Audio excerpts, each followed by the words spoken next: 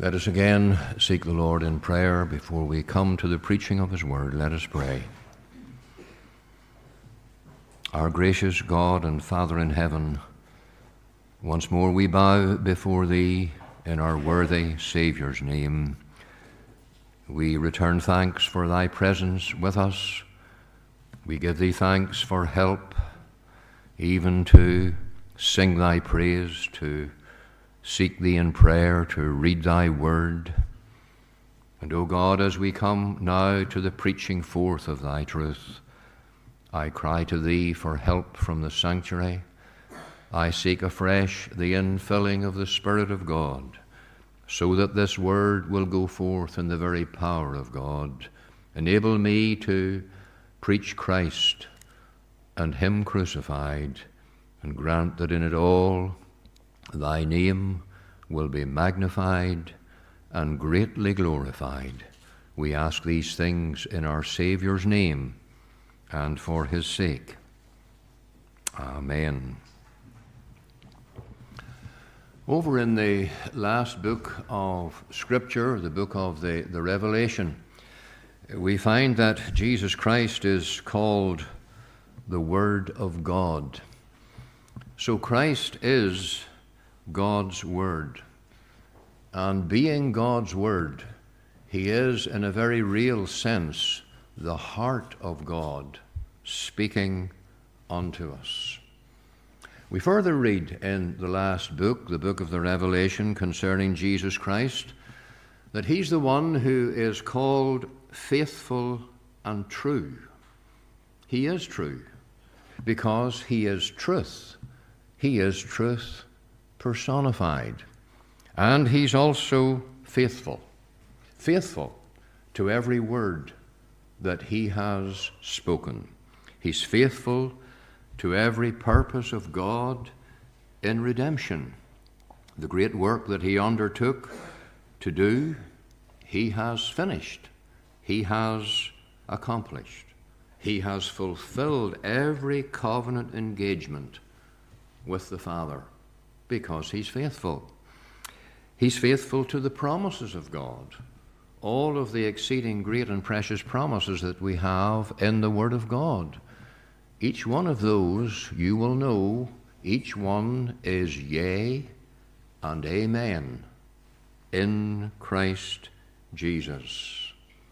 And then we realize also that He's faithful to the people of God, those who belong to Him, those who are saved, those who are in Christ.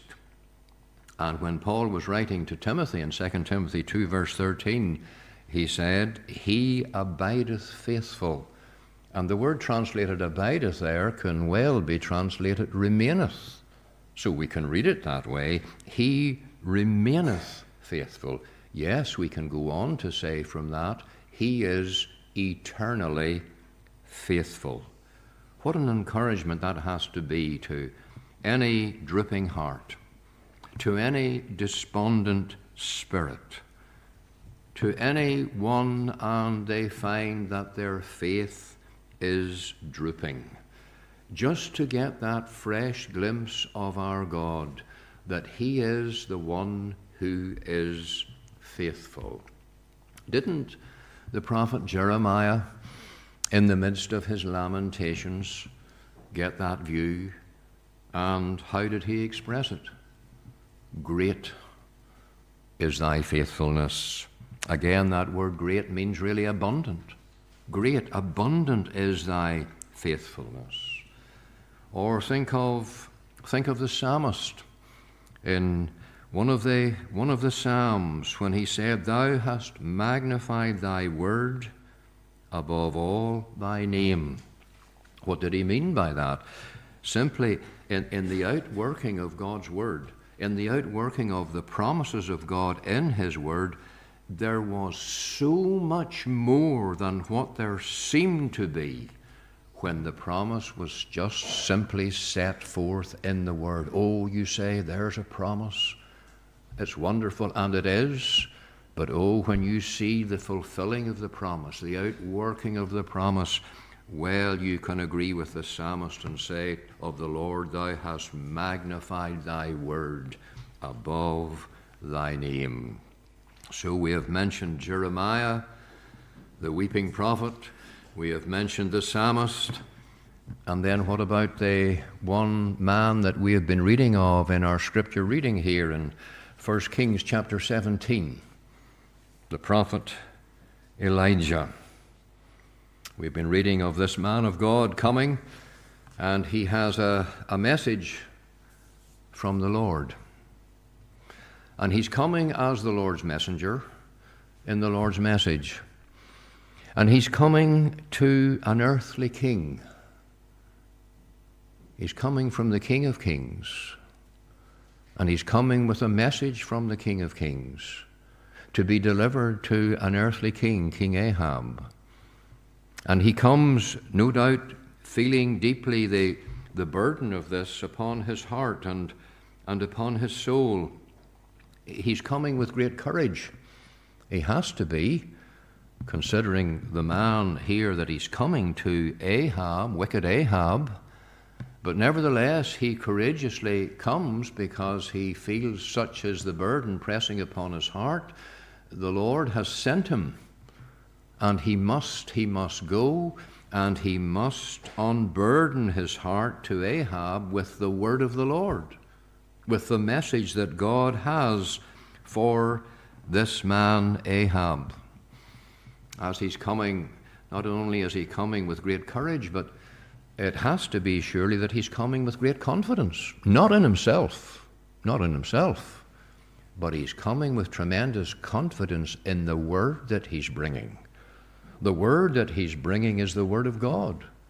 It's the living word of the living God. And Elijah comes before Ahab, and he's going to speak that word forth, hold nothing of it back. And he has every confidence in the message, because it is the word of the Lord. And something more as he comes here. It's clear that he's coming not only with this courage and this confidence, but he's coming before Ahab with a deep consciousness of the Lord's presence with him. You'll notice how it's phrased here in 1 Kings 17 and verse 1. Let me read the verse to you. And Elijah the Tishbite, who was of the inhabitants of Gilead, said unto Ahab, As the Lord God of Israel liveth, before whom I stand, there shall not be dew nor rain these years, but according to my word. This was a message of judgment. Judgment upon the land, judgment upon the nation, judgment upon the people. It couldn't have been an easy message to deliver, but as he delivers it, he's conscious of the Lord's presence. As the Lord God of Israel liveth, before whom I stand. He was more conscious of the Lord than he was of Ahab as he was coming to bring the message to Ahab. He had a deep, deep consciousness. I'm before the Lord, and I'm doing this as unto the Lord. He was deeply conscious of the Lord's presence with him. But he comes and he delivers the message. And what's he to do then? He might have felt, well, if I deliver this message, my life could well be in danger. He maybe thought that, I don't know. If you'd had such a message as this to deliver to the wicked Ahab, you might have thought, well, if I'm going to be faithful to my God and deliver the message he has given me, my life is on the line, perhaps. So what's going to happen to Elijah when he has come and he has brought the message that God had him bring? Well, we can see that he's going to prove. What's Elijah going to prove? He's going to prove the Lord's faithfulness. He's going to prove the Lord's faithfulness. And that's the theme that I want to draw your attention to and leave with you just for a brief time. Proving the Lord's faithfulness, because here in these verses that follow, there was a manifestation so clearly, so plainly of God's faithfulness to his servant, because he had sought to be faithful to God. He had sought to honor the Lord And the promise is that those that honor the Lord, he will honor. And he does honor Elijah here in a most remarkable manner. Because there are some things that Elijah really does need. Many things I'm sure he needed, but two things in particular. He certainly needed guidance. What's he to do? He has come and stood before Ahab, and he has brought the Lord's message. He needs guidance as to what he's to do then after that. And also, considering what the message entailed, that there would be no dew nor rain, but according to the word of the Lord, he would need provision. He would need provision. So he would need those two things, most certainly. He would need to have guidance, and he would also need provision. And those are seen in several ways. Let me draw your attention to them. First of all, they're seen in God's unsearchable ways. God's unsearchable ways. Remember the state of the land, or the condition, if we might say, of religion in the land at this time. It was at a very, very low ebb. And here's the message that comes from God via his servant Elijah. There's to be no rain, there's to be no dew.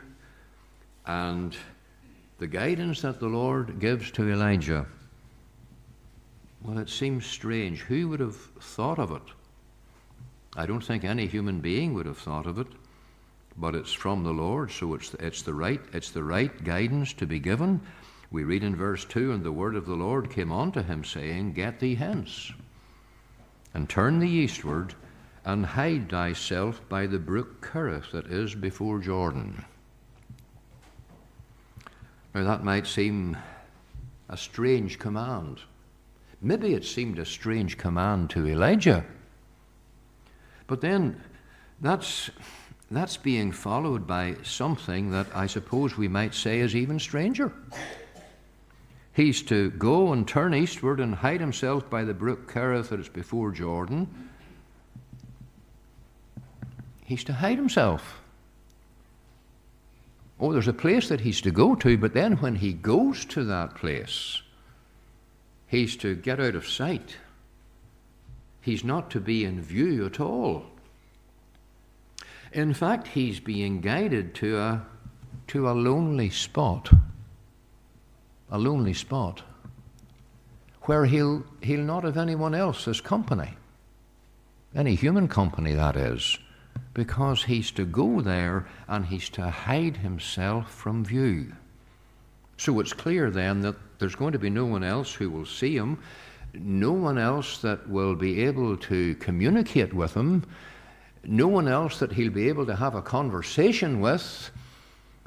He's going to be here in this place all by himself. Now that might seem strange, but it's going to be God's way. It was God's way. And we find that Elijah is in obedience. He has already obeyed the Lord by coming with the message, and now he's continuing to obey the Lord as he gets guidance from the Lord, the place where he's to go, and he's to put himself out of sight so that no one will see him. It's by the brook Curran before Jordan. I wonder why it was the brook. Why was it not somewhere by the river Jordan? But this is the Lord's way. Unsearchable, but it's his way. Oh, how God's going to prove his faithfulness to Elijah, even in what might seem a strange way, an unsearchable way. But then so many of the Lord's ways are unsearchable as far as we are concerned. You remember what the psalmist said, how he expressed it there in Psalm 77, verse 19. He said, Thy way is in the sea, and thy path in the great waters, and thy footsteps are not known. But then the very next verse says this, verse 20, Thou leddest thy people like a flock by the hand of Moses and Aaron. I wonder, was there a reference there to the crossing at the Red Sea? Perhaps there was. And didn't the Lord prove his faithfulness to his people even then? He always does. He always does. So therefore we can surely have this tremendous encouragement as God's people, that the God whom we serve is the one who remaineth faithful, who will always be faithful unto his people. Oh, I have got to say that we must keep this very much in mind, even in days such as we're in now. Our God is the God who reigns. He's the God who's in control. He's the one who's not bounded. He's not limited by any of his creatures, no matter how great they may think they are. He's not limited by any circumstances of time, by any situation that arises before us, because the psalmist again tells us in Psalm 135, whatever the Lord pleased, that did he in heaven and in earth, in the seas and all deep places. As the sovereign God he is unfettered. Think of the words in Isaiah 46, I am God and there is none else. I am God and there is none like me, declaring the end from the beginning and from ancient times, the things that are not yet done, saying, my counsel shall stand, and I will do all my pleasure. I have purposed it, I will do it.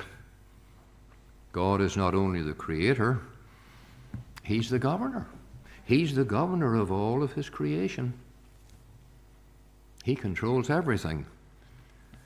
He controls the wind. He sends it forth out of his treasuries. He controls the waves of the sea. They will obey his voice. He controls the animal creation. He controls every part of his creation. And he's controlling every part of his creation here, even the weather. It's going to be, there'll not be the dew nor the rain for a set period of time, according to the word of the Lord.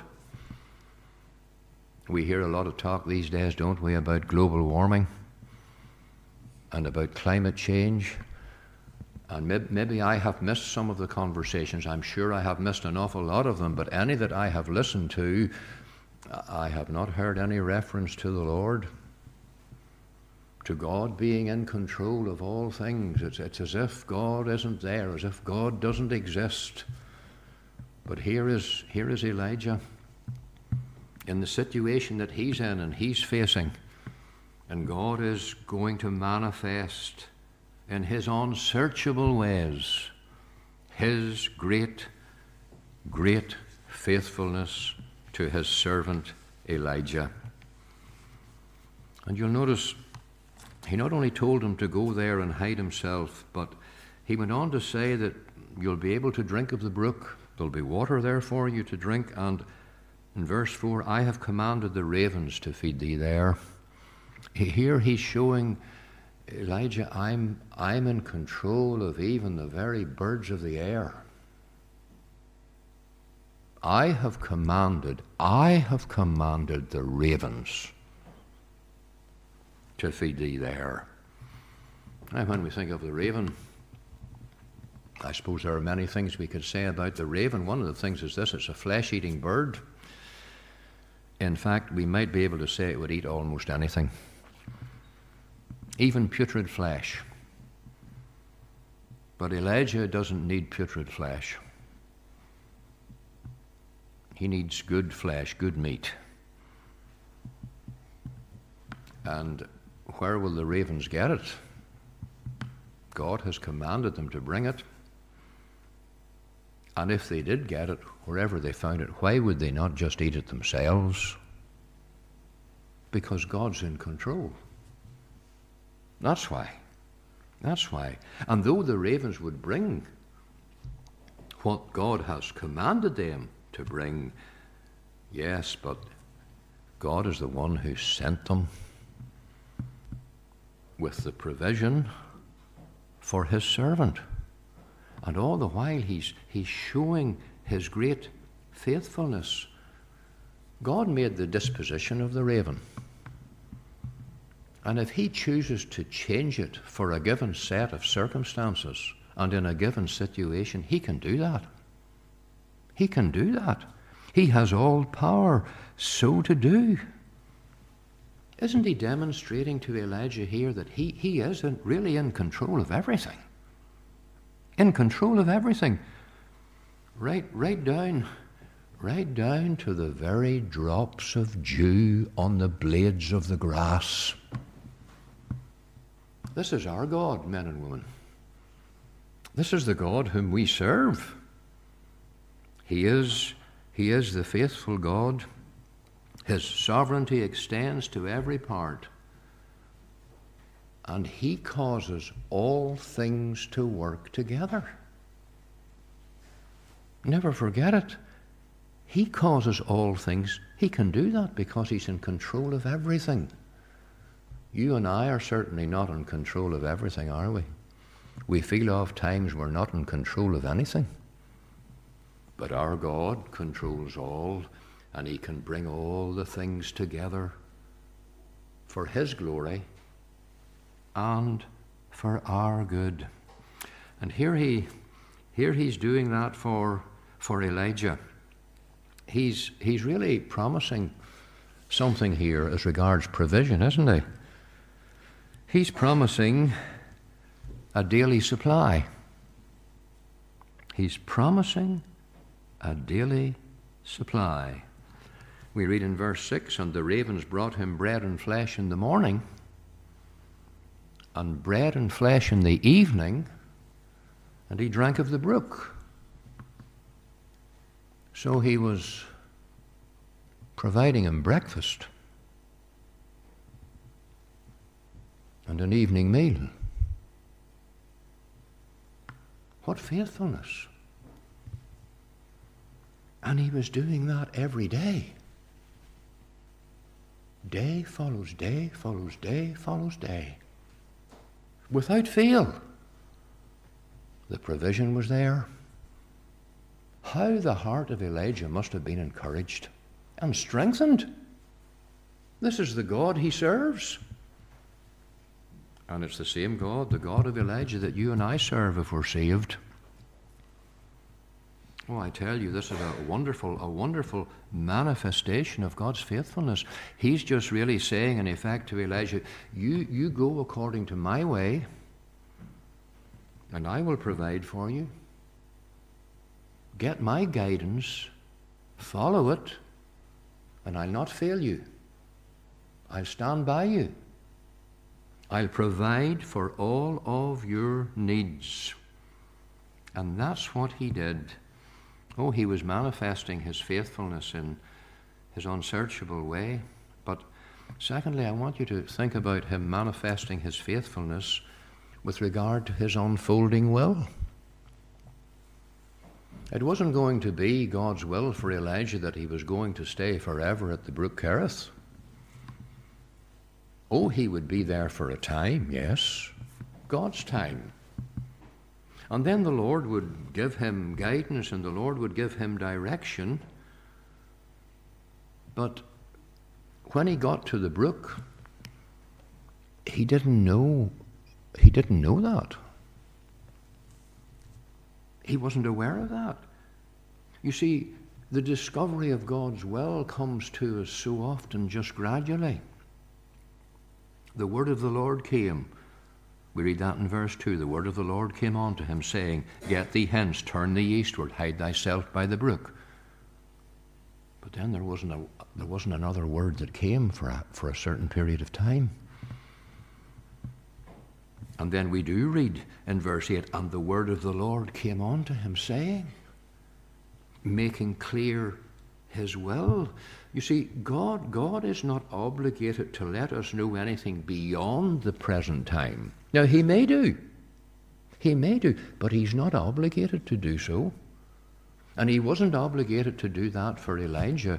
When Elijah first came to the brook, He didn't say, well, I'll have you here, Elijah, for this amount of time, and then you'll have to move to Zarephath. He didn't tell him that then. But step by step, he's going to unfold his will to Elijah when the word of the Lord comes. What does this really mean as far as Elijah is concerned? It means this, that he just has to place his life in God's hands. Well, that's what he had to do when he went to the brook. He was, in effect, just placing his life in the hand of God. And he had to leave it there. And he did leave it there, because he stayed by the brook, as God had told him. And he's there, and he's accepting God's, if you can call it maybe discipline, because it was discipline, wasn't it? You try and put yourself in that position. You're there in that lonely, lonely place, but it's God's will at that particular time for you. You're going to have to learn the discipline of the Lord. The Lord was placing a measure of discipline in that sense upon him. And Elijah accepts it. Go and hide yourself. Keep out of sight. Keep out of view. Don't be going about the land saying anything. Don't let anyone see you. It was discipline in that way, in that sense. And he was learning submission to the Lord. It may have been somewhat difficult for him, but nevertheless, he's going to stay, and especially difficult as he sees with his physical eye the water in the brook, the level getting lower and lower and lower and lower. But there's no word has come from the Lord to go anywhere else. You can see how that he's learning submission. And when we're learning submission, we're learning to trust the Lord, aren't we? Learning to trust him.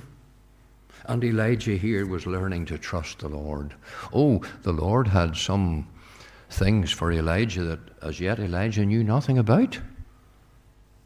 But the Lord's preparing him in all of this. It's preparation. And he must just trust the Lord. He learned to trust him.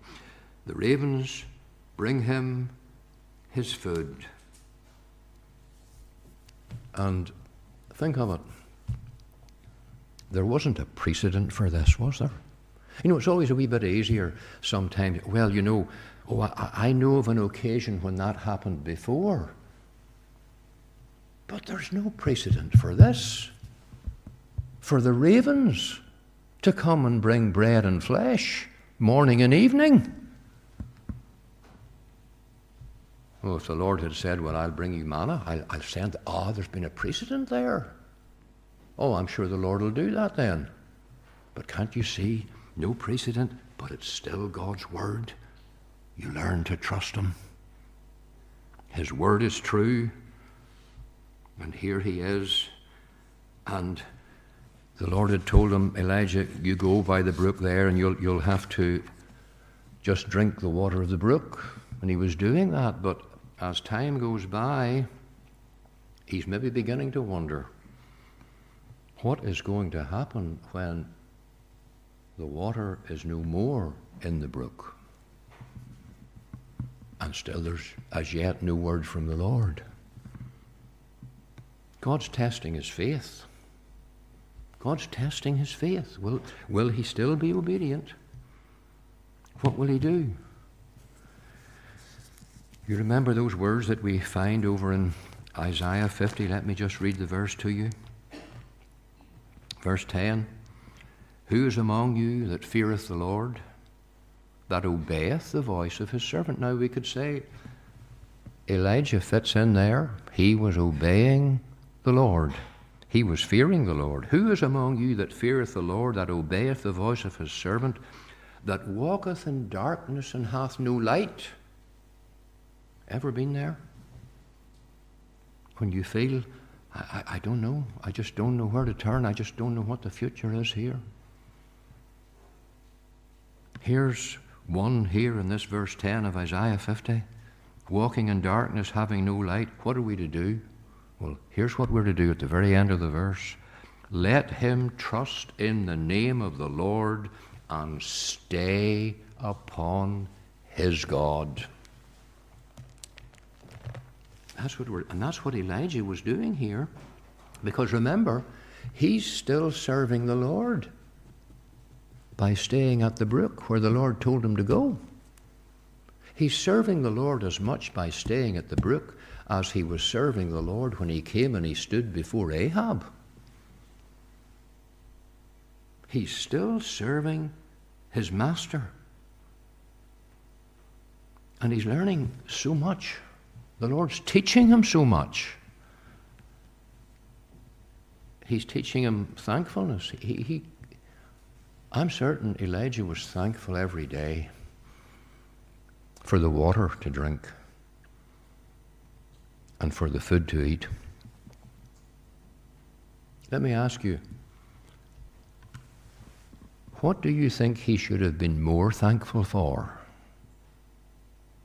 The water in the brook or the bread and the flesh brought by the ravens? I suggest to you he had to be equally thankful for them both. And he learned that to thank the Lord for all that the Lord was providing for him and revealing unto him, because his word was to come, and it did come. And that brings me to my third and final point. Manifesting his faithfulness in his unfailing word. His unfailing word. Because this word just comes at the right time, at the right moment, as the brook is dried up. Verse 8, the word of the Lord came unto him, saying, Arise, get thee to Zarephath. Here he is, the time of testing, the time of trial. If he had started reasoning with himself, maybe I can see that water going down. I don't think it would be good to stay on here. I think I'll just move on somewhere else of my own choosing. But Elijah didn't do that. Why? Do you know what bound his conscience? It was God's word. It was the word of God that bound the conscience of Elijah. And he said, God has told me to go here. And he hasn't told me to leave here. And I would need his word if I'm to leave here. And so Elijah waited on, and the Lord didn't fail him. The Lord did not fail him. He manifested his faithfulness. At that right moment, the word came, Arise, get thee to Zarephath. Dwell there. I've commanded a widow woman there to sustain thee. This word comes. And when it comes, Elijah goes. Elijah moves. But until that, he doesn't. He stays. Can't you see how that there's an unfailing word? An unfailing word? No, it couldn't have been an easy time for Elijah. Here he is for a time at the brook Curran. And then he's moving and he's going to have his needs provided for by a widow woman. That's God's way on this occasion. It's God's way. And no doubt he's feeling the impact and the effects of God's judgment upon the land and upon the nation. And of course, God's people cannot feel themselves immunized against God's judgment when it falls upon a land and upon a nation. Because as the people of God, we do feel an impact of it. And no doubt Elijah did so, because God's judgment was upon the nation. There'll be no dew, there'll be no rain for these years. It was God's judgment upon the land because of the apostasy of the nation and the turning away from the true God to the false God. But yet, it did produce an opportunity for Elijah to prove the faithfulness of his God. And in the midst of all of the trials that we face and the difficult situations that is arising more and more as the end time really gets close, we still have to look to the Lord and prove that He will still remain the faithful God if we honor Him, if we obey Him, if we do what's right according to His word. So while Elijah felt the effects of God's judgment upon the land, he wasn't getting angry. He was in submission to the Lord, just following. What was he doing? He was really just walking by faith, wasn't he? Now, if he'd started walking by sight, he would have left the brook long before he did. I wonder, was he tempted to do that? I don't know. But if he was, he obviously resisted the temptation. And he just waited on the Lord. Lord, you've brought me here. You need to tell me where to go. You need to tell me what to do. Here I am, ready, willing. And isn't that how it should be with each one of us who profess the Lord's name? Ready, willing to do His will, and to do His will according to His word. Because He will never tell us to do something through His word that's not in accordance with His way. He will always lead us in the right way. Let us then submit to Him. Let us continue to trust in Him and be encouraged. He cannot and He will not fail. Let's bow in prayer.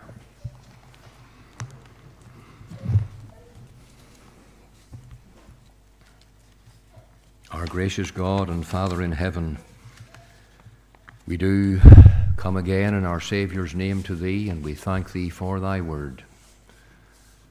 And we pray that Thou wouldst bless Thy truth to our hearts today. May the hearts of Thy people be encouraged as they see again that Thou art the faithful God, the one who keeps the word that has been given, the one who fulfills the promise that has been made. Thou didst do it with Elijah, even though it was for him a time of testing, a time of trial. And Lord, Thou dost still do it for us as Thy people today. Though we go through times of testing and times of trial, nevertheless we ask for that grace that we will always look to Thee and wait upon Thee and get that guidance from Thy word. Bless us, we pray, in Jesus' name. Amen. We're going to sing our closing hymn. It's the hymn 430.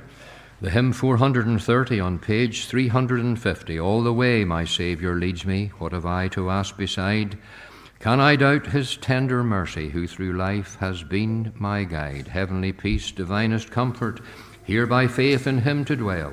For I know whate'er befall me, Jesus doeth all things well. And after we sing the first verse, I'll be going down to the door for any who will be leaving us, and then we'll be commencing our short communion service after that. The hymn 430.